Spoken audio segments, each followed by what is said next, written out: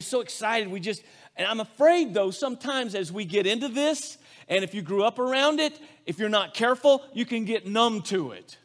It just kind of becomes something you're so used to knowing and hearing, you just kind of get to where you don't pay attention. You just do your thing, right?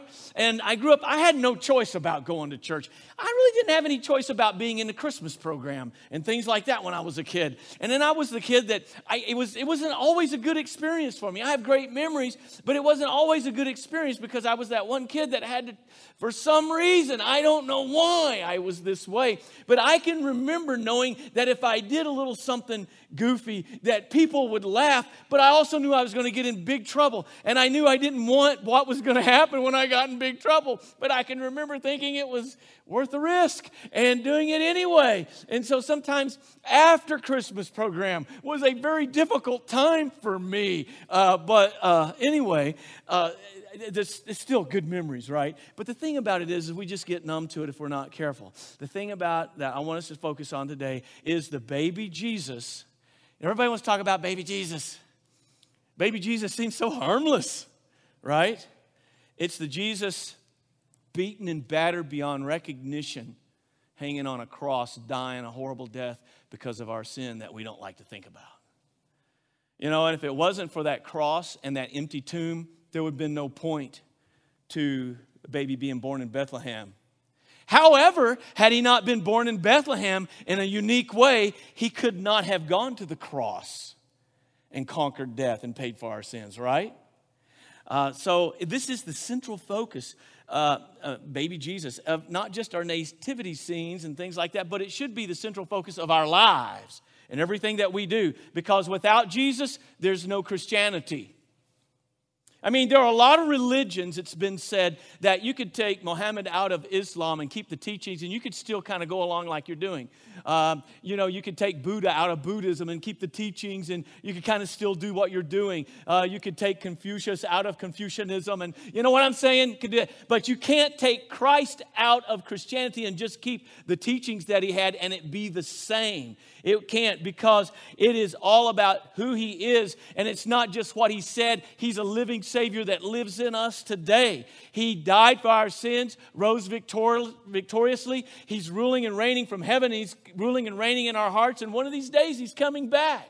It's all about him. Apart from Christ in the manger, Christianity would just be another empty feeding trough. Huh? Christ is what sets it apart from every other religion in the world. Every other religion in the world is about things that you do to try to get to the next level or get to heaven or paradise or whatever it is.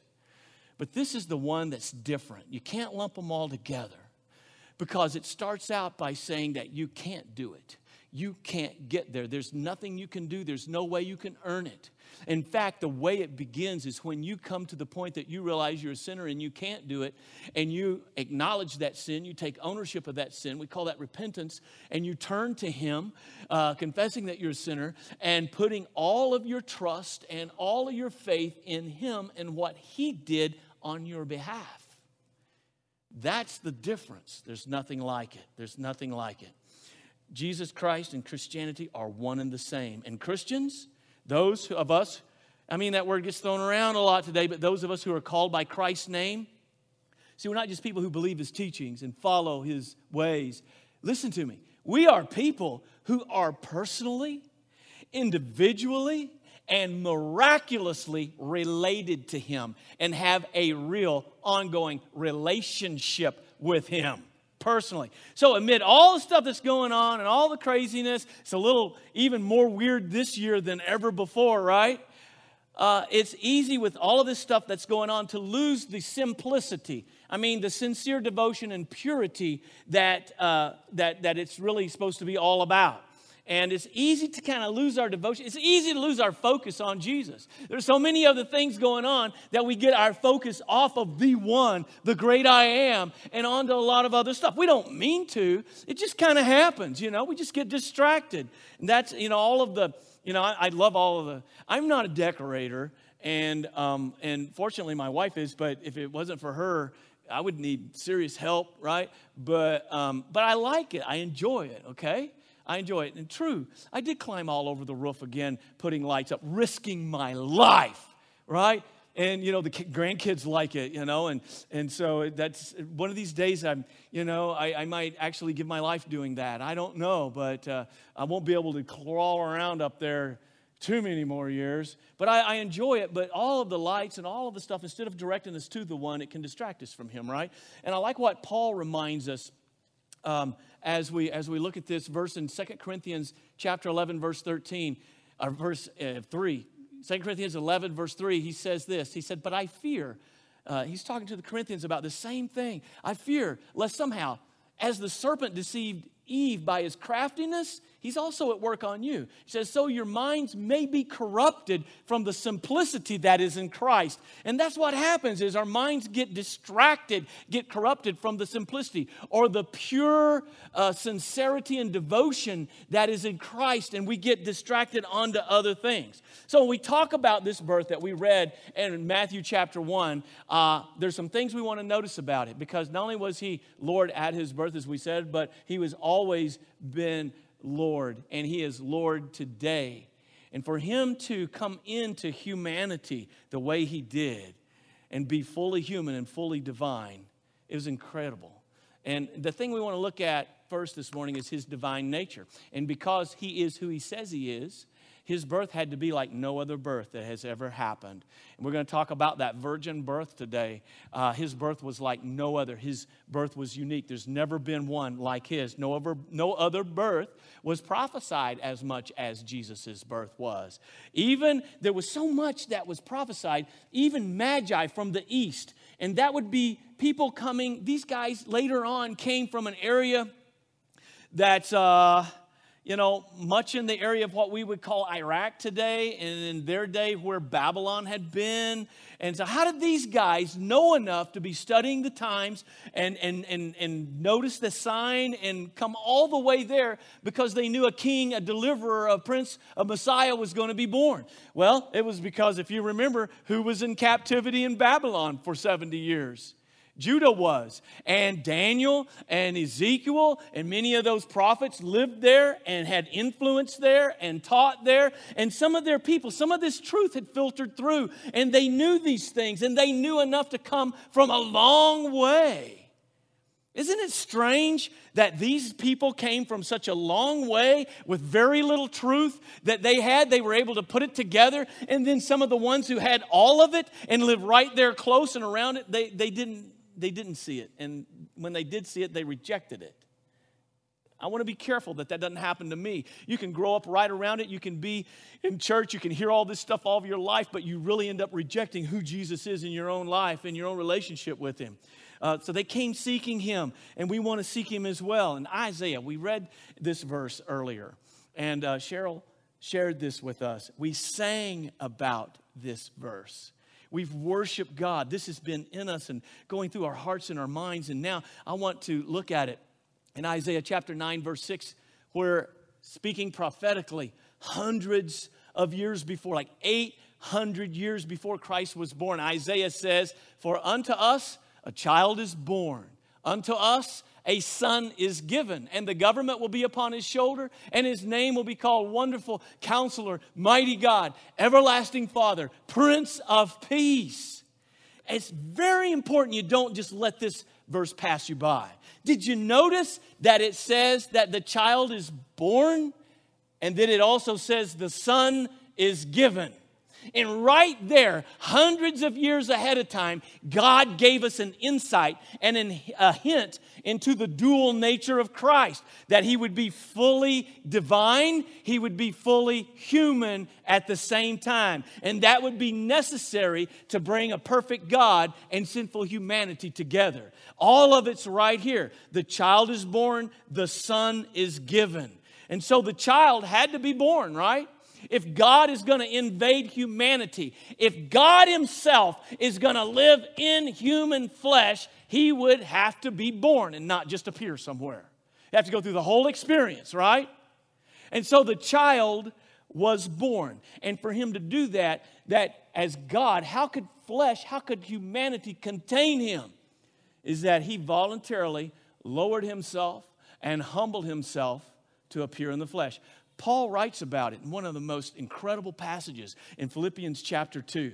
And I'm going to put that up there, but this is a verse we refer to all the time in Philippians chapter 2. Now, I think the New Living Translation really captures the essence of the thought of what the original says there. And so I'm going to use that here, where he says in Philippians chapter 2, verse 6, though he was God, speaking about Jesus.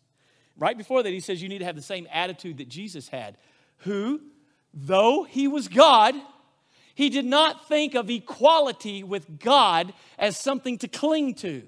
Instead, he gave up his divine privileges, that he willingly gave up his divine privileges. He voluntarily, is the implication, took the humble position of a slave and was born as a human being.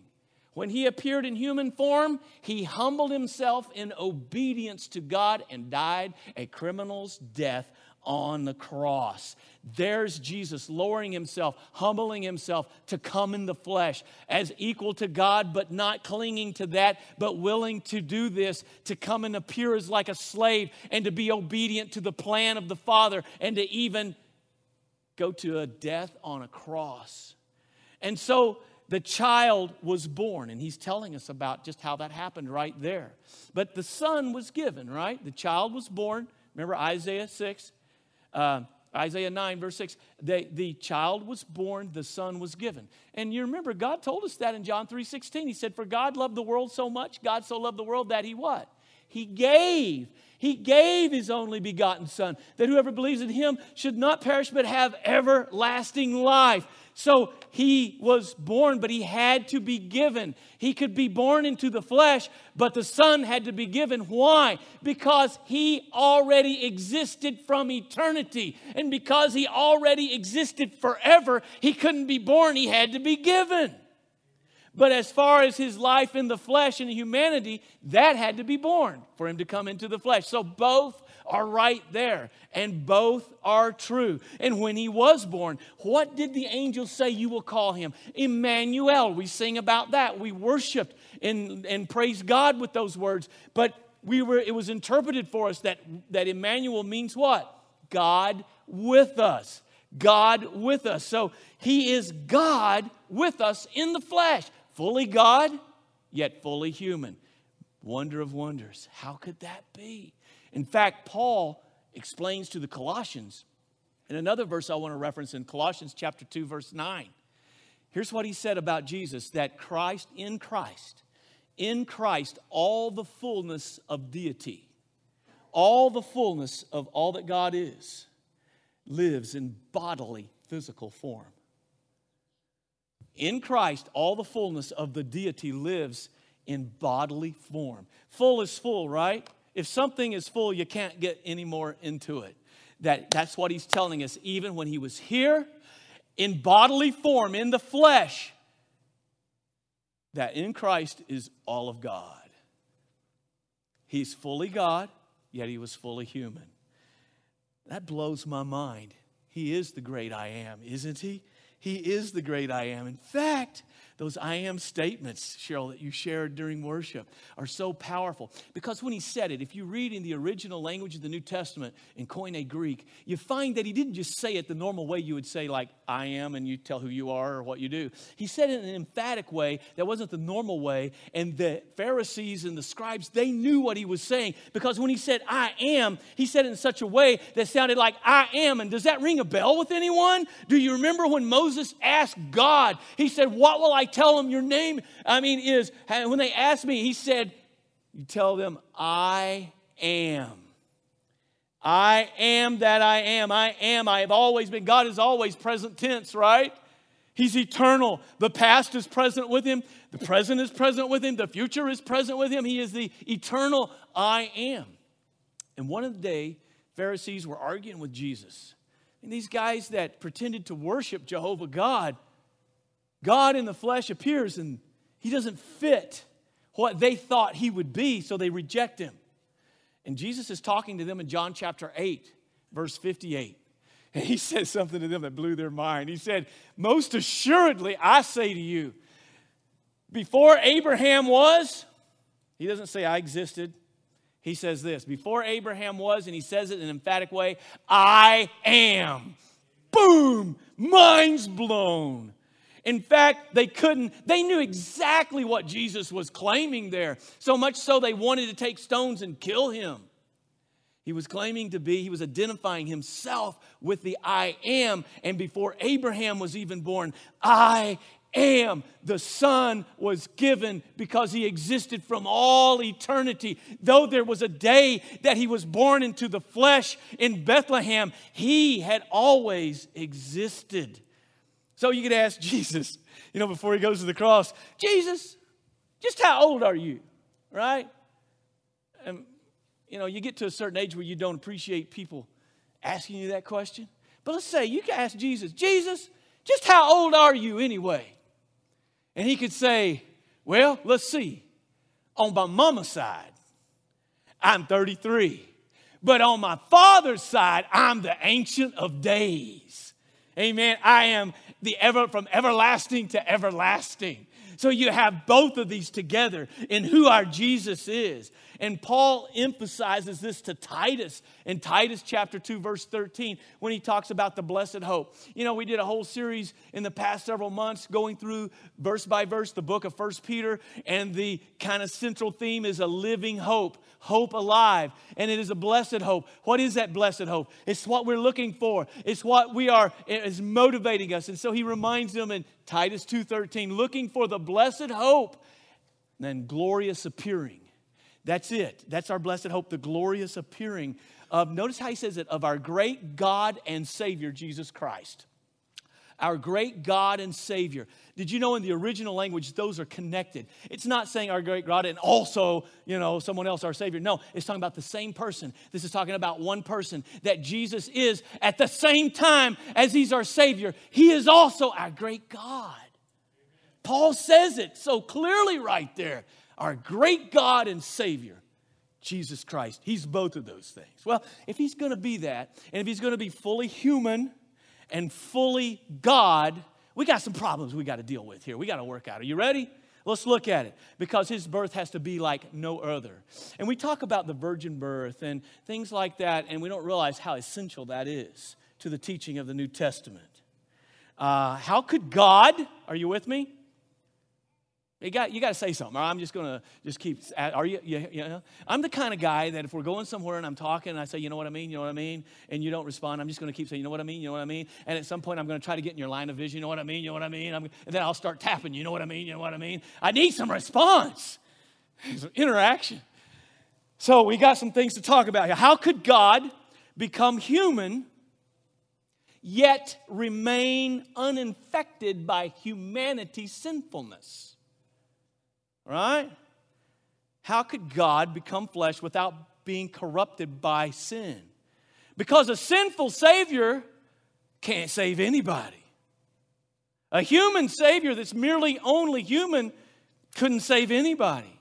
So that means he would have been just as contaminated as we are. So his birth, as well as his life, would have to be unique. It was a real birth. It really happened in real time on planet Earth. It was a natural birth, but it was also a supernatural birth. Okay? So here are the possibilities, and I've had these in my notes for so many different things, and so for so long, I can't remember where I originally kind of got this. It may have been C.S. Lewis, but anyway, you can figure that out later. But here's some of the possibilities that the Father had at his disposal. Okay, so let's just think it through. What were the possibilities? Are you thinking with me? Okay, here we go. First of all, he could have had if you're going to send a Savior and a deliverer that had been promised from Genesis chapter 3 after Adam and Eve sinned, if you're going to do this, he could have been a good human. He could have come from a good human father and a good human mother. I mean, find the very best that humanity has to offer, and he could have come through them. But there's a problem. There's an inescapable dilemma that's inherent with natural conception, in that we are all born sinners. We've inherited sin all the way from Adam. It's like in our DNA. You don't even have to teach us how to do it. If you don't believe that, you are signed up to work in nursery. And you see how these innocent little babies can be so conniving and selfish. It's in us. In fact, David said in Psalm 51:5, behold, I was brought forth in iniquity, and in sin my mother conceived me. It didn't mean his mother was sinning when she got pregnant. It meant that she was a sinner, and I was a born sinner. We are sinners by nature. When Adam sinned, it's like the whole human race fell with him. And everyone that's descended from Adam, Paul talks about this in Romans, and the writer of Hebrews mentions it, and also Paul talks about it in Corinthians, that Adam represents all of us. This first man, Adam, we all die because we've all sinned. Paul talks about that. I'm not going to go to all those verses right now. But then in Corinthians, he says, but the second man, the second Adam from above, and he calls Christ the second man from above, we can all have life. Through this one man, we all have become sinners and are dying. But through this other man, Jesus, we can all conquer sin and have life. And so he makes that comparison. So if we just have human father and human mother, then he would have been unavoidably sinful and no deity. The sinful nature would have been passed down. He would have been helpless to have been our Savior. Okay, so guess what? That won't work. Won't work if God's going to save us. Okay, secondly, well, if that won't work, perhaps he could have done it this way. He could have come as a supernatural being, much like an angel, with no father or mother. He could have been preserved from sin's contamination. But if that would have happened, he would have been all deity and no humanity, and he could not have been a Savior, because a Savior has to be a perfect representative of both God and humanity.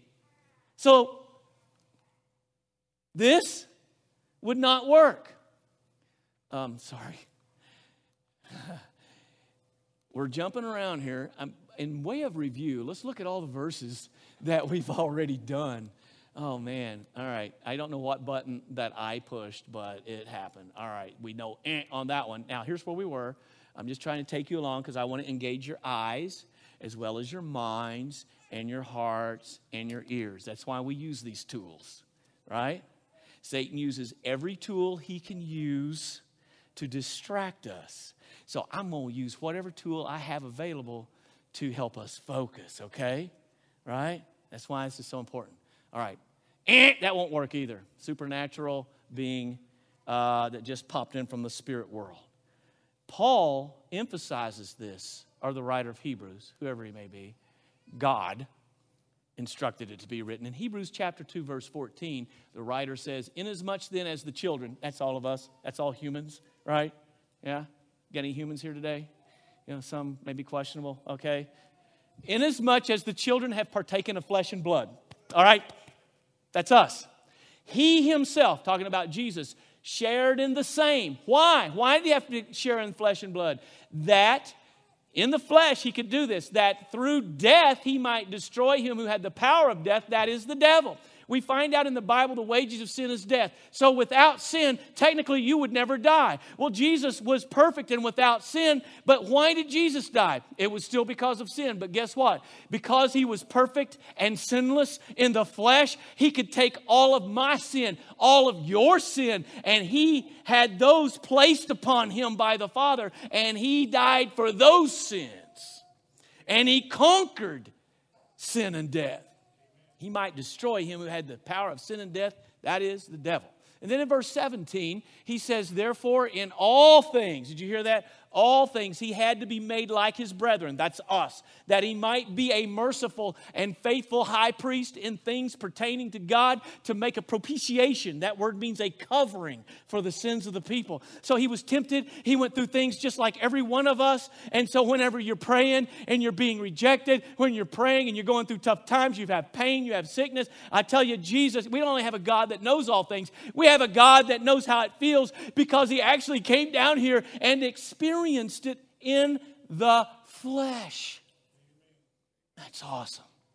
That does blow my mind. That's why we get so excited about this. So the other two options we've looked at would not have worked because of this.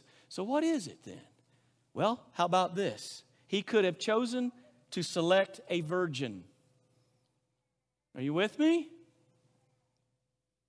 who, through miraculous conception, could give birth to a child because there's no male seed involved. This child could be born into humanity through the woman and not be the seed of Adam. He would not be the seed of man. He would be the seed of the woman.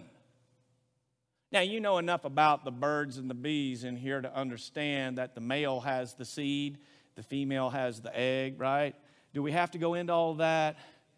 So in the beginning, when it said the seed of the woman, God was telling us something about this unique birth. He could choose to select a virgin who, through miraculous conception, could give birth to a child who would not be the seed of Adam, of man, but would be the seed of the woman. In Genesis 3:15, right after Adam and Eve sinned, God announced that the seed of the woman would crush the enemy's head. That made no sense till now that you understand the virgin birth. Without a male, she became pregnant, and this was the plan that God had. So now he could both be fully human and fully divine. Fully pure human and fully God, fully divine. This is what the Scriptures teach, folks. The reality according to Scripture is this. About 800 years before Jesus was born, Isaiah stood before King Ahaz and prophesied this special event that would serve as a sign to the nation. Here it is. And, oh man, I don't know what's going on here. Here it is. Therefore, the Lord himself will give you a sign. Behold, the virgin shall conceive and bear a son, and you shall call his name. We sang it, Emmanuel, which means what? God with us. That's right. And so 800 years before, God had told that it would happen. The virgin birth is part of the foundation of who Christ is as Savior. And Satan understands this. So it's no wonder he works so hard today to tear that down. While people are always trying to undermine this teaching. But I'm telling you, if you don't understand this and you undermine this teaching, it all falls apart from there. It's true that the word for virgin in the Hebrew basically means a young maiden. And some people say, oh, that word just means a young maiden. But you need to understand that in those days, a Jewish girl that young, that was not married, was a virgin. It's what we would refer to her as today. Because if she wasn't, there were a lot of things in the law that made it really tough. When the Hebrew Old Testament was then translated into Greek, it was known as the Septuagint. This word was given a more narrow meaning because even those people understood that it was more than just a young woman, and it was translated using a Greek word means one who had not known another intimately. The translators understood that. This same more precise Greek word was then used when God was instructing Luke to write his gospel, Parthenos. It's used in Luke. Luke's record is really valuable because what was Luke? He was a physician, right? He's a doctor. And so he has a medical mind. And so going through him and the Holy Spirit writing through him, this was really evaluated. And I'm just going to put some of these up there because I'm going to turn there in Luke and just see how this comes out in Luke's gospel. Luke tells us that in the 6th month, the angel Gabriel was sent from God to a city of Galilee named Nazareth to a virgin who was betrothed to a man whose name was Joseph. So she was betrothed. Now you do understand, too many people try to interpret the Bible like it happened in Bible Belt America in the 21st century. You got to understand the context. You got to understand the culture which it was first written. And when you understand that, then you can apply it to us in our day. And it's just as relevant now as it was then. And the point is that in that culture, there were arranged marriages, right? That probably Joseph's folks had paid a dowry for her. There's already been a deal made. Don't you wish it was that way today? Huh? We got teenagers here. Don't you wish your parents could go ahead and make a deal and pick out who you're going to spend the rest of your life with? Huh? It's like, oh man. Hey, teenagers, I got to tell you something. Probably your parents have got more wisdom about who you should be with than what we do, because we go purely on emotions and hormones. right? Yeah, okay, so there is that. There are still some cultures that do arrange marriages, but, but in another way, it would be kind of tough. But that's the reality. I mean, that's what Joseph and Mary had. There had been a deal made and a legal agreement of engagement, betrothal. Betrothal. I kind of like saying that, betrothal. And it's legal. So they were already betrothed. So we would call that engaged. And like I said, a dowry would be paid. I mean, if your dad, you got to, how many lambs or goats or things you'd have to give to, secure this deal. So, been some money paid down. Now, all of a sudden, they have this legal agreement, and time passes. It could be up to a year or so before they're legally married and come together. During that time, if something happens, they couldn't just call off the engagement. I mean, you think it's hard to call off the engagement now. They had a legal binding agreement, and she had to put her away. It was what you would call a divorce. There had to be a legal proceeding to break that deal.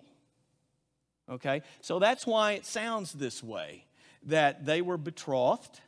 She was betrothed already to Joseph, who was did you notice the house of David? Because it was prophesied that the Messiah would come through the line of David, okay? And the virgin's name was Mary, and he said to her, this is the angel speaking, greetings, O favored one, the Lord is with you. But she was troubled. I mean, an angel pops out of nowhere and starts talking to you and tell you you're favored. I reckon so, right? It's going to be very upsetting. She tried to discern what kind of greeting this might be, and the angel said to her, do not be afraid. An angel appears and starts talking. That's one thing you're going to be needing to hear is calm down, don't be afraid. And it says, Mary, for you have found favor with God. It says, and behold, you will conceive in your womb and bear a son, and you will call his name Jesus. He will be great and will be called the Son of the Most High, and the Lord God will give him the throne of his father David. And he will reign over the house of David forever, and of his kingdom there will be no end. All right, so Mary is a young woman, and you got to understand, in that culture, a lot of times girls were married at, like by 14. I mean, if you were sweet 16 or 18, you're getting to be an old maid, right? So she's a young woman. But she knows enough about the birds and the bees, too, that she's got a question. Okay, I'm going to have a baby. I may be engaged, but I've never been intimate with a man.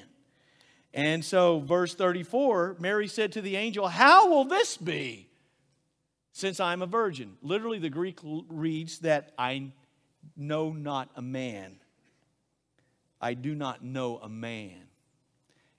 Know as in intimate knowledge. She knows that there's a problem here. So the angel answers. I don't know why people struggle with this so much. It's really clear, isn't it? The angel said, the Holy Spirit will come upon you, and the power of the Most High will overshadow you. Therefore, the child to be born will be called Holy, the Son of God. This is going to be a miraculous conception through the Holy Spirit. And so they understood, Luke understood, Mary understood, everybody understood. I don't know why people today can't understand. This is very clear. So you've heard a lot of critics argue that, well, she was only a virgin. I mean, they even try this. She was only a virgin at the time the angel talked to her, that surely because they try to make Jesus less than who he was. A lot of these people try to make Jesus just a guy and not also God. Let me tell you, if Jesus is less than who I'm teaching that the Bible says that he is, he couldn't be a Savior. And that's why a lot of the cults deny the deity of Christ, because without that, then that leaves you to work your way on into heaven, and it leaves them to control how you do that. Can't work your way in. Some will say, well, that may have been true when the angel first talked to her, but then her and Joseph had relations, and then this baby was born, and then this whole myth started around that. Now, no, it's not true. That's not true, because in Matthew tells us now the birth of Jesus Christ was as follows. We read this earlier, actually. After his mother Mary was betrothed, there's our word again, to Joseph, before they came together. Now that doesn't mean they hadn't met each other. It means they hadn't been intimate with each other. Oh, quit looking at me like that. You know, the Bible's really clear on all this stuff. It's like, they're talking about stuff. Hey, this is right there in the text. Before they came together, she was found with child of the Holy Spirit. That's why the angel had to go visit Joseph. Can you imagine Joseph as Mary comes to him and it's like, they're engaged and they're counting down the days and she's like, Joseph, I have something I have to tell you. What's that? I'm pregnant. His whole world just sunk right there. And she has to stop. It's not what you think.